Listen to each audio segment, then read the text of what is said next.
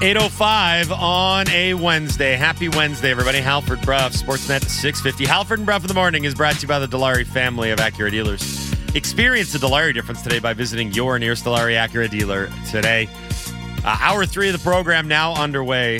Kat, Jamie, and Asia Youngman, the co-directors of I'm Just Here for the Riot, the new ESPN 30 for 30 sports documentary, which is going to be shown twice at the upcoming Vancouver International Film Festival. They're going to join us in just a moment here to kick off Hour 3. Hour 3 is brought to you by Campbell & Pound Real Estate Appraisers. Trust the expertise of Campbell & Pound. Visit them on the internet at campbell-pound.com today. We are coming to you live from the Kintec studio. Kintec Footwear and Orthotics, Canada's favorite orthotics provider, supported by over 2,500 five-star Google reviews. Find your perfect fit at kintec.net. To the phone lines we go. Joining us now once again to talk about their new upcoming sports documentary, I'm Just Here for the Riot. Kat, Jamie, and Asia Youngman here on the Halford and Bruff Show on Sportsnet 650. Kat, Asia, good morning. How are you both? Good, thanks. How are you doing? Good morning. Good morning. I remember we did this last time. It was a delicate dance. We have 4 people talking all at the same time, so we'll do our best to navigate this. I might just direct questions to everyone. I believe in us. We can do it. Okay. I think we can pull it together. This is good. So, we were talking prior to the break about how this film is going to be viewed by an audience that maybe doesn't necessarily know the story, and then people locally who know the story and maybe don't necessarily want to relive it. I've got to ask, this has been described as the first smartphone riot, and I know that you both poured over like hundreds and thousands of hours of footage to get, what you wanted in the film and who you wanted to talk to. How much pushback did you guys receive from certain individuals who wanted no part of reliving this incident? Asia, do you want to take this one, or do you want me to? Go for it. Asia and I spent, we had a great team behind us, and we reached out to a bunch of people, who, some who were involved in the riot, and surprisingly, there were those who were actually really excited about the project and wanted, were excited about the opportunity to share their story and be a part of the film. And, there are other people who, obviously left us unread as well. And a few others who, it took a lot of time for Asia and I to build that trust and for them to agree to be part of the film. Kat, I know in your previous films, there was always the element of the chase, right? Like chasing Big Country, tracking down Steve Francis in the second one. There's always been that element of landing that guest that's really going to tie the whole thing together. Without giving away too much of the documentary, can you let our listeners know either who was the toughest person to track down, toughest person to get on camera? What was the toughest chase in making this film? Yeah, I guess, and maybe you can chime in here too. I mean, we don't want to, definitely we want people to come to, no spoilers. I get it. This, but, there were, the toughest one, there was a range. There's definitely a range of people who we reached out, but obviously those who, participated in the riot, those were the ones that were, some of them were difficult interviews to chase and to get. What's this documentary about?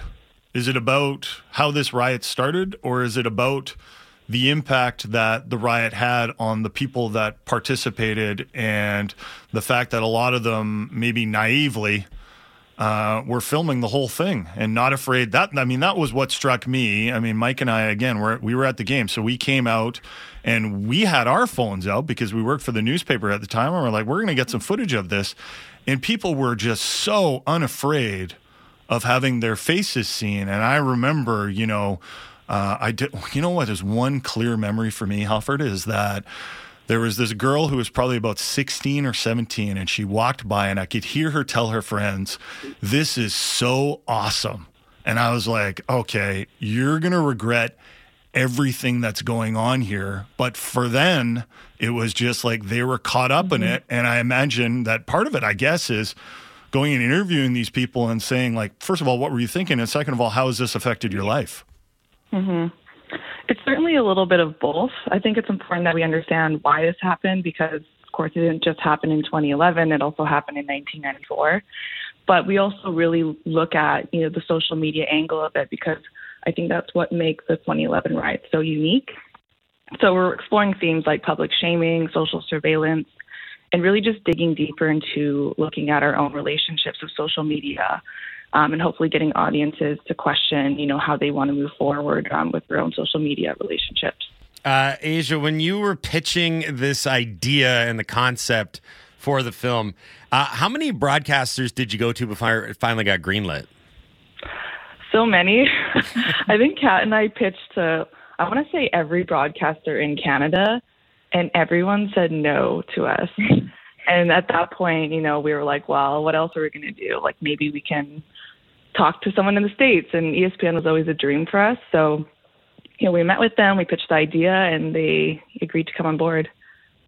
So, Kat, when they were turning it down, what were the reasons that they were giving it? Was there ever an element of, we just don't want to relitigate this particular moment? You know what? That's a great question. I don't know if we necessarily got feedback as to why we were being turned down. Okay. Of course, in 2011, I feel like I think many people had we're not the only ones to kind of think of making this film, but I think enough time had passed, at least for ESPN to get on board. But earlier on, I don't think people wanted the story to be told, and in many ways, Asia and I felt like the story kind of got swept under the rug. And so, it's been over a decade, and we've never really had a proper discussion about what happened. And of course, as Asia said, this is the second time this has happened in Vancouver. And so, what is it? And, through our research, we also found out that in a research done over looking at over 100 sports riots in North America, Vancouver is the only city to riot after a loss. Because usually it's actually jubilation that turns into a riot. So you win, everyone gets excited, and then that turns into a riot. But for some reason, what is it about Vancouver that, that was one of the questions that Asia and I really wanted to look at when making this film. But so I don't know why we got turned down, or at least I don't remember. Maybe I blocked that out. I don't know.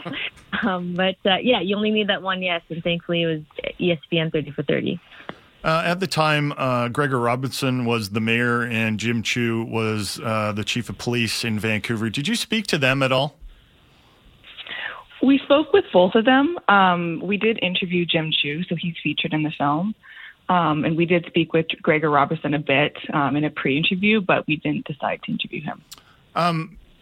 Does any of the documentary get into the blame for why this happened? Because I know politically, Robertson and Chu were both like, this isn't my fault.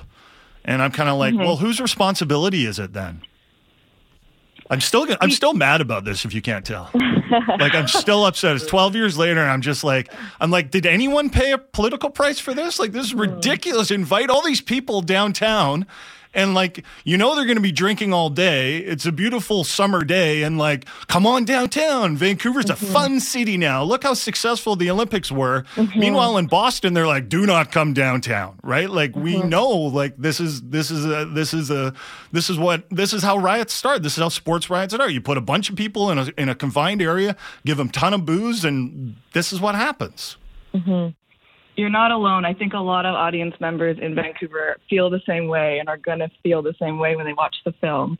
But we don't necessarily point fingers, I would say, in the film. We tried our best, just like as documentary filmmakers, to kind of leave it unbiased and, leave it up to the audience's side for themselves. But we do explore a lot of various perspectives as to why this happened. So there may be a little bit of finger pointing between some of the people we interviewed, but not necessarily coming from our own perspectives. I do have to ask you both about what it was like working with ESPN Films, because the 30 for 30 series has been such a huge success for them, and some of the works that have produced have been great. What was it like? I get the resources, the production team and everything, getting to work with ESPN Films. It was, definitely, it was such a dream for Asia and I. It's kind of where we, the dream place we wanted to have this film end up in. They were so great, very supportive. Really, it was really cool to work with them because they really put Asia and I, our vision like first and foremost. It was sort of like, you guys lead the way. So no, it was such a treat to work with them. And of course, we also had our team here in Vancouver, definitely not just Asia and I doing all the work. We had a great producing team, great editing team, a research team, because there's a lot of archival that we had to go through. So yeah, I don't know, Asia, if you want to add anything to that. No, I think you answered it all. Like Kat said, it was really a dream come true. And, when we first met and talked about the project, we were like, ESPN would be the dream, but it just felt out of reach. And so to kind of have that, happen for us, it was really exciting. And we're just really proud of the film and proud that we got to work with ESPN on it. I'm just here for the riot. 2 showings at the upcoming Vancouver Film Festival. Monday, October 2nd, 6:30 at the Vancouver Playhouse. And then Thursday, October 5th, 8:45 at the Park Theatre. Tickets available at viff.org. Before we let you go, we did have a question come in. People want to know, after the film festival is over, what the schedule is going to be like, the release and the viewing for the documentary. Can you let our listeners know?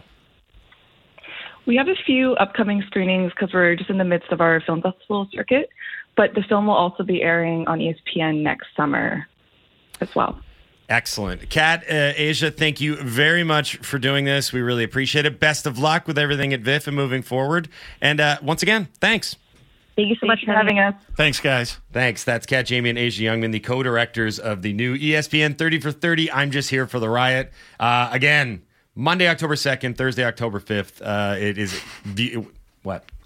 I'm sorry. I'm just reading some of the text coming in. Tickets available at viff.org. This text, what about the group of anarchist groups that came up and planned the riots beforehand? Do you still believe that, my friend? Oh, man. You still believe that anarchists were responsible for the riot? Why do we amplify our worst? No, well, we should. Okay, was the mayor our worst then? Because that's exactly what he said. It was anarchists. Yeah, I was like, really? He's not saying it 12 years after the fact. Unless this is maybe this is sarcastic. I don't know. Maybe he's being clever.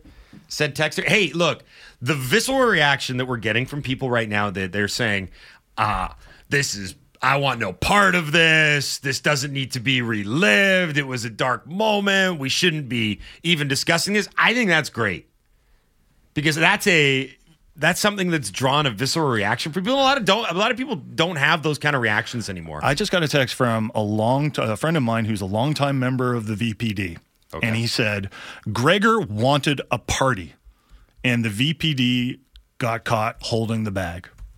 Basically. So yeah. Gregor he invited all these people to, again, I keep saying this because it's insanity to me, especially after we had a riot in 1994. And I think Robertson said, I didn't read that riot report. Oh, you should have, because it didn't go well. And then he said, okay, come on down. We're going to have a big screen set up. And frankly, it was a terrific spectacle. Like, if you see the shots of the crowd, before the game, and we were downtown, we were just like, oh my God, this is incredible, right? Like, there's so many people downtown. And then you're also like, wow, there are so many people downtown. Mm-hmm. And like the barricades meant nothing. Like, there was no like, okay, we've got a limited amount of people that we're going to allow into this area. Yeah. Right. It was like the light poles. They did not grease the light poles. I mean, that's the number one way to avoid rioting, really. Well, they didn't remove some of the cars from the streets too. And then you're like, okay, well, that car there is going to get damaged. Yeah. Did he put out enough police as well? Because I remember that was one of my first reactions when I was watching all the footage. It was like, where are all the cops? Like, yeah. I'm sure they're out there doing their work. Well, but it seemed like there were so few compared to the mass of people that were. I just felt bad. It was well, they did have to call in reinforcements when it started to kick off. But I also remember, I think the police at one point just had to regroup. Yeah, they were like, okay, guys, we got to regroup. We're losing control of this. Mm-hmm. At any rate. Listen, I'll probably see the documentary, but I'm going to be watching it with gritted teeth. Like, I don't believe in just like, this makes me uncomfortable, so I'm not going to watch it. Yeah, right? That's ridiculous. I think that's a real problem in our society, frankly. Like, this book makes me uncomfortable. Let's ban it from libraries, regardless of the side you're on politically, right? Like, it's a silly way to live. And, just because someone says something that makes you uncomfortable. Mm-hmm. That's exactly what this comes down to. It's a weakness of our society these days. I hate paraphrasing John Tortorella, but sometimes you need to be comfortable being uncomfortable. I think it goes hand in hand with having some level of intellectual curiosity and not necessarily being siloed off or being tribal. And I know I'm getting a real big picture here, but again, if there's this kind of reaction to something that happened 12 years ago where it's still fresh and raw and really, I would say, underexplored, not necessarily digested. Politically, it was swept under the rug. I think that bears going through. If it is an uncomfortable situation, I mean, some of the texts that are coming in right now, it's remarkable. I am actually kind of surprised for once. Troy, the former bread guy, makes a good point. 99% of North America not in Vancouver. Filmmakers' audience is also that. So I'm sure that's kept in mind. Like, a good chunk of the people that hopefully will be watching this documentary on ESPN will not be Canucks fans, will not be from here, will not know the story. I think that's a good point. And will want to know what happened, Guys, right? It is fascinating from a cell phone perspective.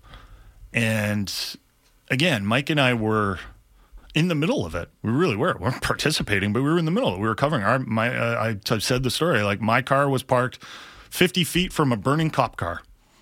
And there were young people out there that were filming themselves. It wasn't like a gotcha thing. It was like, I'm going to film this, or I'm actually going to, like, if someone else is filming me, I'm not going to be like, hey, don't film me.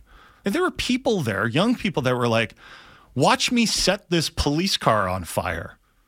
Like, that is a fascinating look into mob mentality when these young people, and most of them were young people, were like, film me doing this. Well, it was like, what are the consequences of doing this? Do you think this might go up on social media? That was it, though. That was the rise of social media at that moment. Yeah. And I think a lot of people doing it were like, well, I'm not going to get in trouble. And then they see the power of social media after the fact. Oh, my goodness, like, my face is plastered all over the internet now. Compare the footage we got in 1994 from the riots to the footage that we've got in 2011. 1994, there was like, it was like, you know, like BCTV, get your cameras out there, right? Or, you know, like, there was no one out there with totally one of those big cameras that you used to have for like family videos or whatever. It was 1994. It was like, I think we all probably know like the 3 or 4 images from that riot that are in our heads.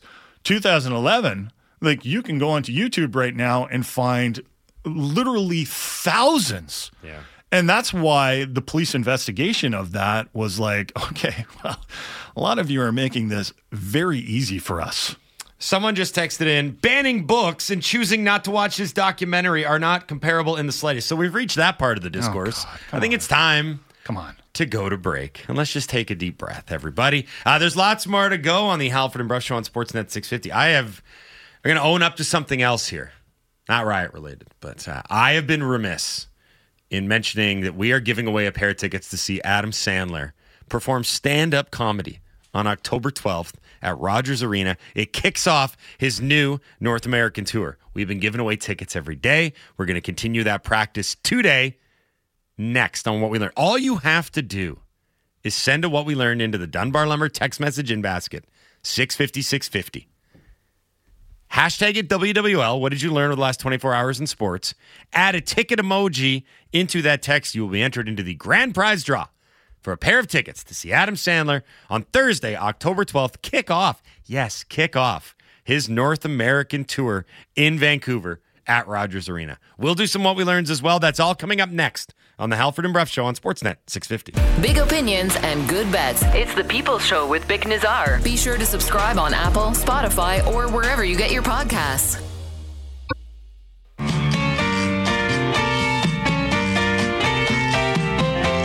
For my favorite part of the show. What did I say? Talk to the audience. Oh, God, this is always dead. It's What We Learn time. It's What We Learn time. It's What We Learn time. On the show. 8:30 on a Wednesday. Halford Bruff, Sportsnet 650. Halford and Bruff in the Morning is brought to you by the Dilawri family of Acura dealers. Experience the Dilawri difference today by visiting your nearest Dilawri Acura dealer today. We are in hour 3 of the program. One nice thing about doing this show live, unscripted, with real-time reactions, you never know what you're going to get. It's like a bag of candy. With nails in it. You just have no idea what's going to happen next. It's exhilarating, sometimes depressing, but it's always unique. I'll say that. And I thank you all, even the dumb ones. I thank you all for listening every day. Reminds me of the sign outside of the bookstore right by our work. They have a big sign that says "Read banned books." Those are the books you got to read. If they're banned, those are the ones you read. I have a sign that says "Stupid babies need the most attention," and it's very apropos. But anyway, thank you all for listening to the Halford and Bruff Show. I mostly enjoy. I think the most frustrating texters are the black and white texters. Like they just like see one side and that's it. Yeah, nuance is lost. Like completely like so. This one guy is just like the only people that deserve blame are the rioters. So I'm like, oh, okay, so. So when the police chief interviews for the job and they ask him something like, what do you think about crowd control? And he's like, bah. Not my responsibility. They'll figure it out. Yeah. They'll work it out. It says it right in the name. The crowd's got to control itself. Yeah, exactly. Right. Like, I'm like, and then the people that have like no sense of like empathy for the people. Like they don't understand even the idea of like those young people making these horrible mistakes and then having to pay for it the rest of their lives, right? Like there's just they did it. Like, and that's it. Like these people apparently threw an absolutely perfect game when they were young. Just absolutely didn't make any mistakes. I mean, you got to admire that, right? You live all the way to you're 18 years old. No mistakes. None. There's hardly ever any. None. How many perfect games have there been? 27? Yeah, but all these people like threw absolute perfect games as young people. That is amazing. The honest people are texting and being like, you know what, this is, some of them are going to be in their late 20s or early 30s now and be like, they've texted in and said, like, listen, when I was that age, I thought the whole thing was cool. Yeah. I thought it was funny. Now I look back as an adult who's learned something in this world and gone, you know what? That was embarrassing. Okay, here's what we're going to do. We're going to do what we learns, the round table here, Laddie, A-Dog, Halford, Bruff. Who would like to begin? If no one wants to go right away, I can go first because I want to do the Yusei Kikuchi. He wants to do the Yusei Kikuchi. Greg wants to do the Yusei Kikuchi. Even Andy wants to do it. Let's make this show a little more fun now. It made me smile when I heard it. We have not talked about the Blue Jays once on this show today. Yeah, they're winning all of a sudden. Then just the talk just dries up. I wonder why that happens, guys. They're the baseball team, right? Yes, that's one. Yes. Two, Laddie is wearing a shirt that can only be described as the 90s splattered on the front of a hoodie. Yeah. Blue Jay style. I think that was signed by Eric Hinsky. Yeah. No, earlier. That's a Kelly Gruber. Even worse, it was designed by Alec Manoa. Oh. My favorite Buffalo Bison. Okay, focus. Yesterday, a bunch of stuff happened for the Jays. They beat the Yankees 7-1, so that was good. Bo Bichette had a great night at the plate, much needed. George Springer celebrated his 34th birthday. Happy belated birthday to George Springer, and he did it in style with his 57th career leadoff homer. He only trails Ricky Henderson now for all-time leadoff He's HR. about to be passed by Acuna, though, in about a year. Yeah, that's true. Good point. And we got this really interesting anecdote about the starting pitcher for the Jays, Yusei Kikuchi, who was pulled as a precaution one batter into the 6th inning because of a muscle cramp. And why did he get this muscle cramp? Well, according to the Athletics' Caitlin McGrath, Kikuchi figures first off, he's going to be okay for his next start. It was just a cramp. Then they asked, why did you get a cramp? And he said, it's because I might not have gotten my usual night's sleep. He then went on to explain that he only got 11 hours of sleep, which begs the question, well, if 11 is less than normal, how much do you sleep a night? 13 to 14 hours this guy sleeps on a nightly basis. So his schedule is 11 p.m. to 1 p.m. He doesn't see the AM. How is this even That is possible? incredible, and I'm so jealous. I don't use the word hero very often, but I just want to throw this out Oh, there. boy, sleep! That's where I'm a Viking. How does he sleep this much? He has a young child too, which is How? Oh, I mean, that's I amazing. don't know, to be man. rich, you're like, the housekeeper will take care of it. I have definitely done the 11 a.m. to 11 p.m. mini, or the other way around, 11 p.m. to 11 a.m. many Probably times. done the reverse and the inverse. I've done both. Yeah. You could do it. It's possible. Did you ever, like, when you were, speaking of being young, when you're 20s, when you had like a big night out and maybe you came in at like 3 or 4 in the morning and you were not sober and you did not fall asleep so much as pass out?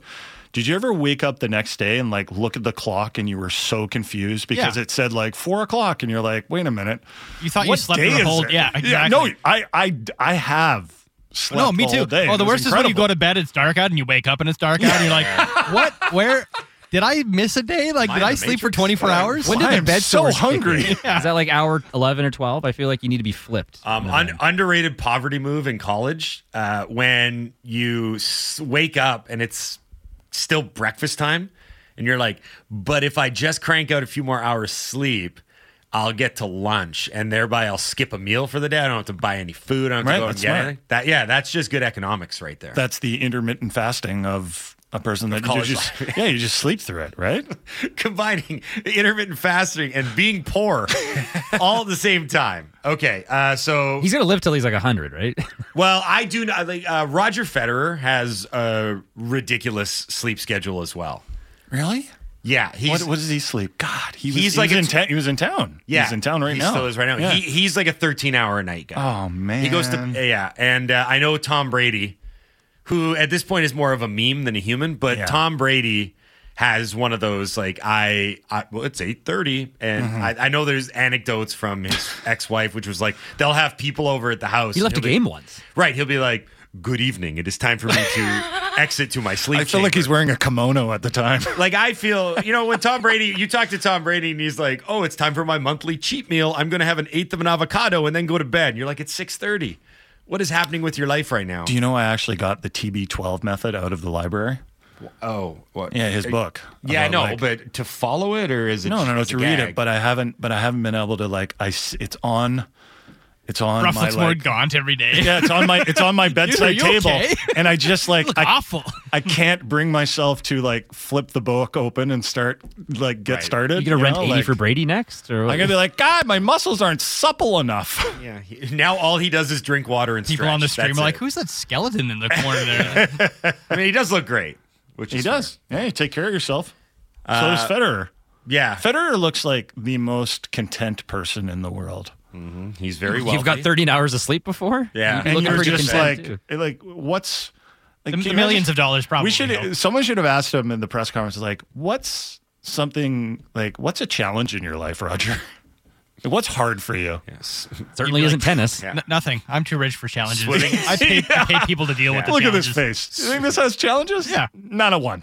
Yeah, Roger Federer's even got his own sneakers now, and they're actually really nice. I know, I He's bought got them. it all. Biggest challenge is swimming out of his money pit every morning. Okay, moo cow. The coins do get heavy though; they pile up. True. I just imagine all rich people are like Scrooge McDuck. Yeah, at a that's certain exactly what it point. is. Yeah. Is it not like that? I don't know. I've never had a chance. I just explained how I used to sleep to avoid buying meals, so I don't have the money pit problem. Does anyone else want to go here? Or do you want to jump to the humanoids? I think we can jump right to the humanoid. Fire up the dot matrix. What we learned, Humanoid Edition, brought to you by Get Fire Plan. Protect what matters most with comprehensive fire safety plans, monthly audits, and risk mitigation at $200 off. Visit getfireplan.com. Oh my God! We're having a fire! Plan. Andy, I'll give you a chance to get the winner of the Adam Sandler tickets ready. Jason's got one to go for what we learned, so we'll do Jason's, and then we will announce the winner of tickets to see Adam Sandler do stand-up in Vancouver at Rogers Arena on October the 12th. Troy, the former bread guy, texts in with what we learned. The trendy new sweetener is it stevia or aspartame? It's Canucks draft picks. Yeah, you can actually put those in your coffee now. 0 calories. 0 calories. Wasn't you didn't watch Breaking Bad? I did watch I did. Breaking Bad. Yeah. Stevia was what he replaced the ricin right? It was supposed to be stevia. He's like, Correct. that stevia crap you're always putting in your tea. Correct. God, I don't remember all the details of Breaking Bad. It was quite a roller coaster. Go back, watch it again. There was a lot that happened. I bet I've if binged that show like at least 5 times now. I bet if I did go back and watch that show, I'd be like, oh yeah, I forgot about when that plane crashed. Yeah, he threw the pizza up on the roof in one take, no less. That's true story. He Yeah, nailed it first take. Yeah, I do. That was. Did you hear about that? Yeah, no, I'm just thinking back to the scene now because it's hilarious. So good. Because he actually channeled his Malcolm in the Middle angry, frustrated dad moment. He was so funny in Malcolm in the Middle. He really was. Do you remember and Seinfeld too? That show holds up.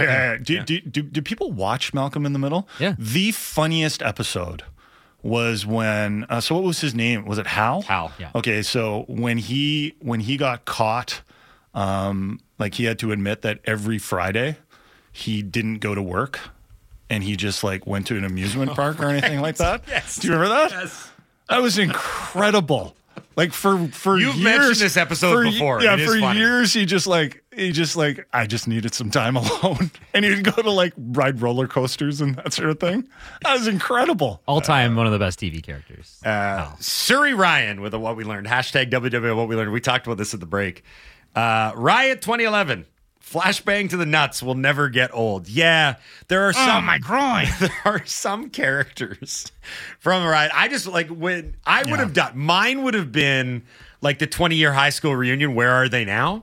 That's how I would have done the documentary. Imagine if that's how what you were known for. Like, oh, it's Flashbang to the Nuts guy. Yeah. You still known for that? And he has to 20 wear years a name tag to the reunion. My groin! Yeah. It's like, are you? And then you squint at his name tag. It's like, by God, it is Flashbang to the Nuts guy. How the hell are you? He's like, no children. I decided not to have them. It was my choice. Been recovering nicely. Keith the Water Guy. What we learned, the Canucks still have a need for some hard-nosed truculence. Happy Gilmore would look great on the fourth line. Good try, Keith the Water Guy. Bringing in Adam Sandler. Do we have the winner? Do we read the winner? Andy, take it away. My ex in Burnaby keeps asking me to come down from the Okanagan to visit. I let her know if I get tickets to Sandler, I'd come. She asked... Oh, man. Did I used to get dollywalled? She asked that I purchase them. I said, gasp, I don't have that kind of money. I don't have any long-lost rich relatives who passed and left me billions. Therefore, our only hope for a happy reunion is to win tickets. Congrats, Devin. You're the winner. Nice. Even though that first part With the X, though. may get me fired. That could be a steamy night. Well, we'll see. Yeah. So that's a Mr. Deeds reference, right? Just so we're clear. Yes. Oh, God, yes. Blazing over your very awkward reading of that text. I was That's reading it verbatim, which is my fault. Yeah, that's okay. What's a Mr. Deeds reference? I missed it. Inheriting of the riches. Oh, okay. Yeah. I was like, how expensive are these tickets? Good pull. Good pull. Does anyone have any extra Coldplay tickets that they're willing to give me? I hope we get some. I don't think we're gonna. I've been looking at prices, and they're like It's insane. $300 to get in the door. And I actually wouldn't mind sitting at the top of the stadium for that, but I'd just like to go. It's amazing. It looks like They're so good live. Yeah, So, it so looks good. like it's going to be an awesome show. I'll tell the story again. I took two of my metalhead buddies who hate Coldplay Right. to a show, Yeah. and at the end of the show, they're like, "That was phenomenal." They're crying. They're just like built for a live show. When It's one of they those kinds did of band. Fix You, I felt fixed. Seriously, Fix You Live is mind blowing. It is a good show. Speaking of tickets, Laddie won tickets. To my favorite artist, Matthew Good. So here's the great. Okay, so Tell this story. in the time that I've known Andy, one thing with his music has been like very, very consistent, and that is that Matthew Good is your favorite musician of all time. Them and Alexis on Fire vie for the top. But Right. Matthew Good band specifically, but him as a solo artist still love him. So Laddie wins tickets to go see Matthew Good. I'll take A-Dog. That'll be I'll great. take A-Dog. This would be great. It's his favorite No, artist. it's a weeknight. It's a Thursday night. He said no. Cuts into my 14 hours of sleep. It's like there's two people Laddie really wanted to take. It was Andy and Yusei Kikuchi, and they both turned him down because they For needed sleep. sleep. Yeah, I don't know what to say. I'm an old now. You know I don't know. he's gonna end the show a little bit early because it's a Thursday, right? He's I not don't gonna know. go till midnight. I don't want to risk it. Mike the bus driver, what we learned, Canucks fans are a lot like the town of Springfield. We want cap space and to make room for the young wingers. But when management makes the trade, we criticize it and complain. Give us hell, Quimby. Yeah. I thought he was going to say the Canucks are a lot like the town of Springfield. There's been a tire fire burning for 30 years. I mean, it was right there. Yeah. So the Canucks are the elevator to nowhere. Whoa. Whoa. Another season. Whoa. So this is in reference to the elevator's the first 10 games. Yeah. So you put this in the notes yesterday. This is akin to I don't like his Bart killing policy, but I am on board with his Selma killing policy. Yeah. Right? This is it. Mm-hmm. It's a great choice that we are your home of the Canucks. I get the people that I mean I kind of feel bad for them because they're just like their obsession with the Canucks is ruining their lives, right? Like they're just like, even if we make the playoffs, it's not going to be like, where are we going to go? We're never going to win a cup with this group. And I understand it. I agree with it.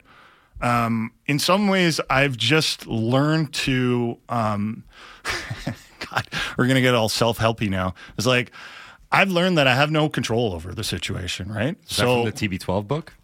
No, that was about muscle suppleness, I think. Okay. But like, if like all these people that are still kind of screaming for lack of a better way, like a full-on rebuild. Yeah. Do you know what I mean? Like if this ownership group was ever going to listen to those people, they would have already, right? Yeah. And that's kind of how I feel. Like this team under this ownership group has really never done the type of aggressive rebuild. Mm-hmm. So I've just stopped expecting it. Accept your reality. You know, now some people might just be like, you've given up. Like, you need to fight hard in these situations. And I'm like, yeah, it's not worth it for me. I got so many other things to do. You know, like, but we will keep mentioning it. Like, I do agree with the people that say, like, I find it very difficult to picture a path to winning a Stanley Cup with this group. I do. Sure. Right? I think they need another great piece. I find that like I just do. Like they need another one. I find that I'm so inherently skeptical that sometimes it's nice to just be like, hope and a prayer. You know, just get in and see what happens. Am I delusional? Potentially. Does it feel good? Absolutely. Mark making an Americano. That's a good handle with what we learned. Hashtag WWO what we learned. The Riot documentary is coming out at the perfect time if people are reacting to its release. That's what a documentary is supposed to do. Exactly. Create conversation and change perspectives. Mark, hopefully you are now consuming the Americano. I think maybe we might have over-amplified the people that wanted no part of this or were like, this doesn't need to be made. Because as I understand it, the first viewing at the Vancouver International Film Festival is already sold out. So there is a lot of people with a lot of interest in it. I just think that there was a loud minority, believe it or not, texting into a sports talk radio show that lacked the intellectual curiosity to say, yeah, I'm willing to explore something that maybe doesn't give me the dopamine and makes me feel happy. I hope that there's not like so much interest in the Riot documentary that hundreds of people or thousands of people show up without tickets and then things get a little out of control out of the theater and you realize that there's no police there and then, you know, one window gets broken and I hope that doesn't happen. Wouldn't it be the ultimate irony? Alanis Morissette would write songs about that. Speaking of songs, unsigned what we learned. Rumors are swirling that Travis Kelce and Taylor Swift are dating. I wonder how her new breakup song is going, what her new breakup song is going to sound like. Yeah, listen, like I don't consider myself in the know when it comes to like Taylor Swift and her songs, but it seems like a lot of her songs are about breakups and people are like, that song's about so-and-so, right? Yep. Did you watch the Chiefs game on the weekend? Yes, I did. Okay, so Ian Eagle, who is obviously a pop culture aficionado, when Travis Kelce scored a touchdown by eluding a pair of defenders and finding an open pocket in the end zone, Ian Eagle said that Travis Kelce found a blank space and scored the touchdown. Yeah. See, I would have been clever. Like, I don't get that. That is 8. He's the problem. It's him. I would have I understood don't if he think that made a either. reference like, and he's hungry like the wolf. That's a Duran Duran reference, right? He's flying out there like Iron Eagle. Ruff's like, oh, yeah. It's not even a song. It's just a movie from 1983. Okay, I got one here from Oz in Squamish. Hashtag WWO, what we learned. Tosaint Ricketts is the reason Junior Hoylett, Sam Adekubi, and Richie Larea signed in Vancouver. He's done a great job reconnecting the team to the community and was a great guy on and off the pitch for the club.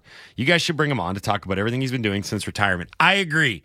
Can we please get a chase out for Tosaint Ricketts? Because after serving as a player for the Vancouver Whitecaps, he kind of had this multifaceted quasi-public relations, community relations, but he's basically like an ambassador for the team. And I was like, well, how does that even work, right? It's kind of, I know like Drake was an ambassador for the Raptors, which included going to Raptors games, as far as I could tell, right? Yeah. I'm like, what is this exactly? Because I kind of knew Toss a little bit. I'd met him once, and really outgoing, really engaging guy. Was great for the World Cup broadcasts, but I didn't really know what the job entailed. And Junior Hoylett, who just joined the team, basically said, like, yeah, part of the reason I'm here, a big reason that I'm here, is because Toss kind of said, hey, we're building something here.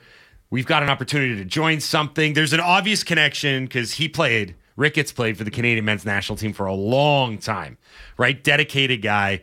And now, not coincidentally, you've got all these Canadian internationals joining the team, and they're really starting to forge an identity, and that's important, right? I think a lot of people with the Whitecaps they're like, well, what is this? What is this thing, right? Yeah. What is this team? What's their goal? What are they doing? What can we latch onto? I think it's a very clever strategy, and you need someone that's going to be able to help you orchestrate it and carry it out. So kudos to Toss. We're going to try and get him on the show. So do you think they are going to lean more into the Canadian angle? Yeah, I do. I think there's something there. It's unique. I think so too. I mean, it might not necessarily work because I don't know if you're going to be able to equate enough talent available to you. Right. Like all due respect, they're probably not going to make the. But could TFC in Montreal have because TFC seems to be like, we're too rich for that. Hoylett mentioned that TFC never called him.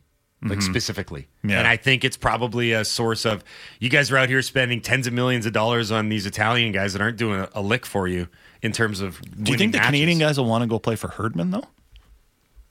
At TFC? Yeah. Oh, TFC's not. I'm saying like. No, I know, but like, could they change? I mean, they're going to have to change something at TFC, right? It hasn't been working what they're doing. Well, I mean, that's why they made that. That's why Herdman's there now. It's going to be hard. It's been a disaster. It's going to be hard for him to get some of these guys because 3 of them just went to Vancouver. And the really high end guys, Davies, Laren, David, Buchanan, and now Alistair Johnson as well. Going to be for a long time. So I don't know what Herdman's going to do at TFC. Like, do you tear it down? Do you say how much is he responsible for building the team? Like, he's the manager. I think he's being tasked with everything. Right. I think they said, you know what you did with the men's and women's programs where you basically built it from scratch and found a group? Go do that here. Are they going to have to ship out a few guys? I would imagine. Yeah. I don't know how long Insigne and Bernadeschi are for that team in that city. Juan from Comox, what I learned, this episode needs some footy talk. Well, we just had some. How about the first day of Champions League, boys? Young boys. Young boys. They didn't. You're not playing very well. Young boys. Play better. Yoo-hoo. They're not even a German team. I don't know where you guys are. Well, they speak German in Switzerland, don't they? They speak like 5 different languages there. You know what? They may or may not. It doesn't matter because the show's over. We don't have to further explain ourselves. Let's go, shall we? Thank you all for listening yet again. We will be back tomorrow unless this Young Boys thing comes back to haunt us. Signing off, I have been Mike Halford. He's been Jason Ruff. He's been A-Dog. Goodbye. He's been Laddie. This has been the Young Boys on Sportsnet 650.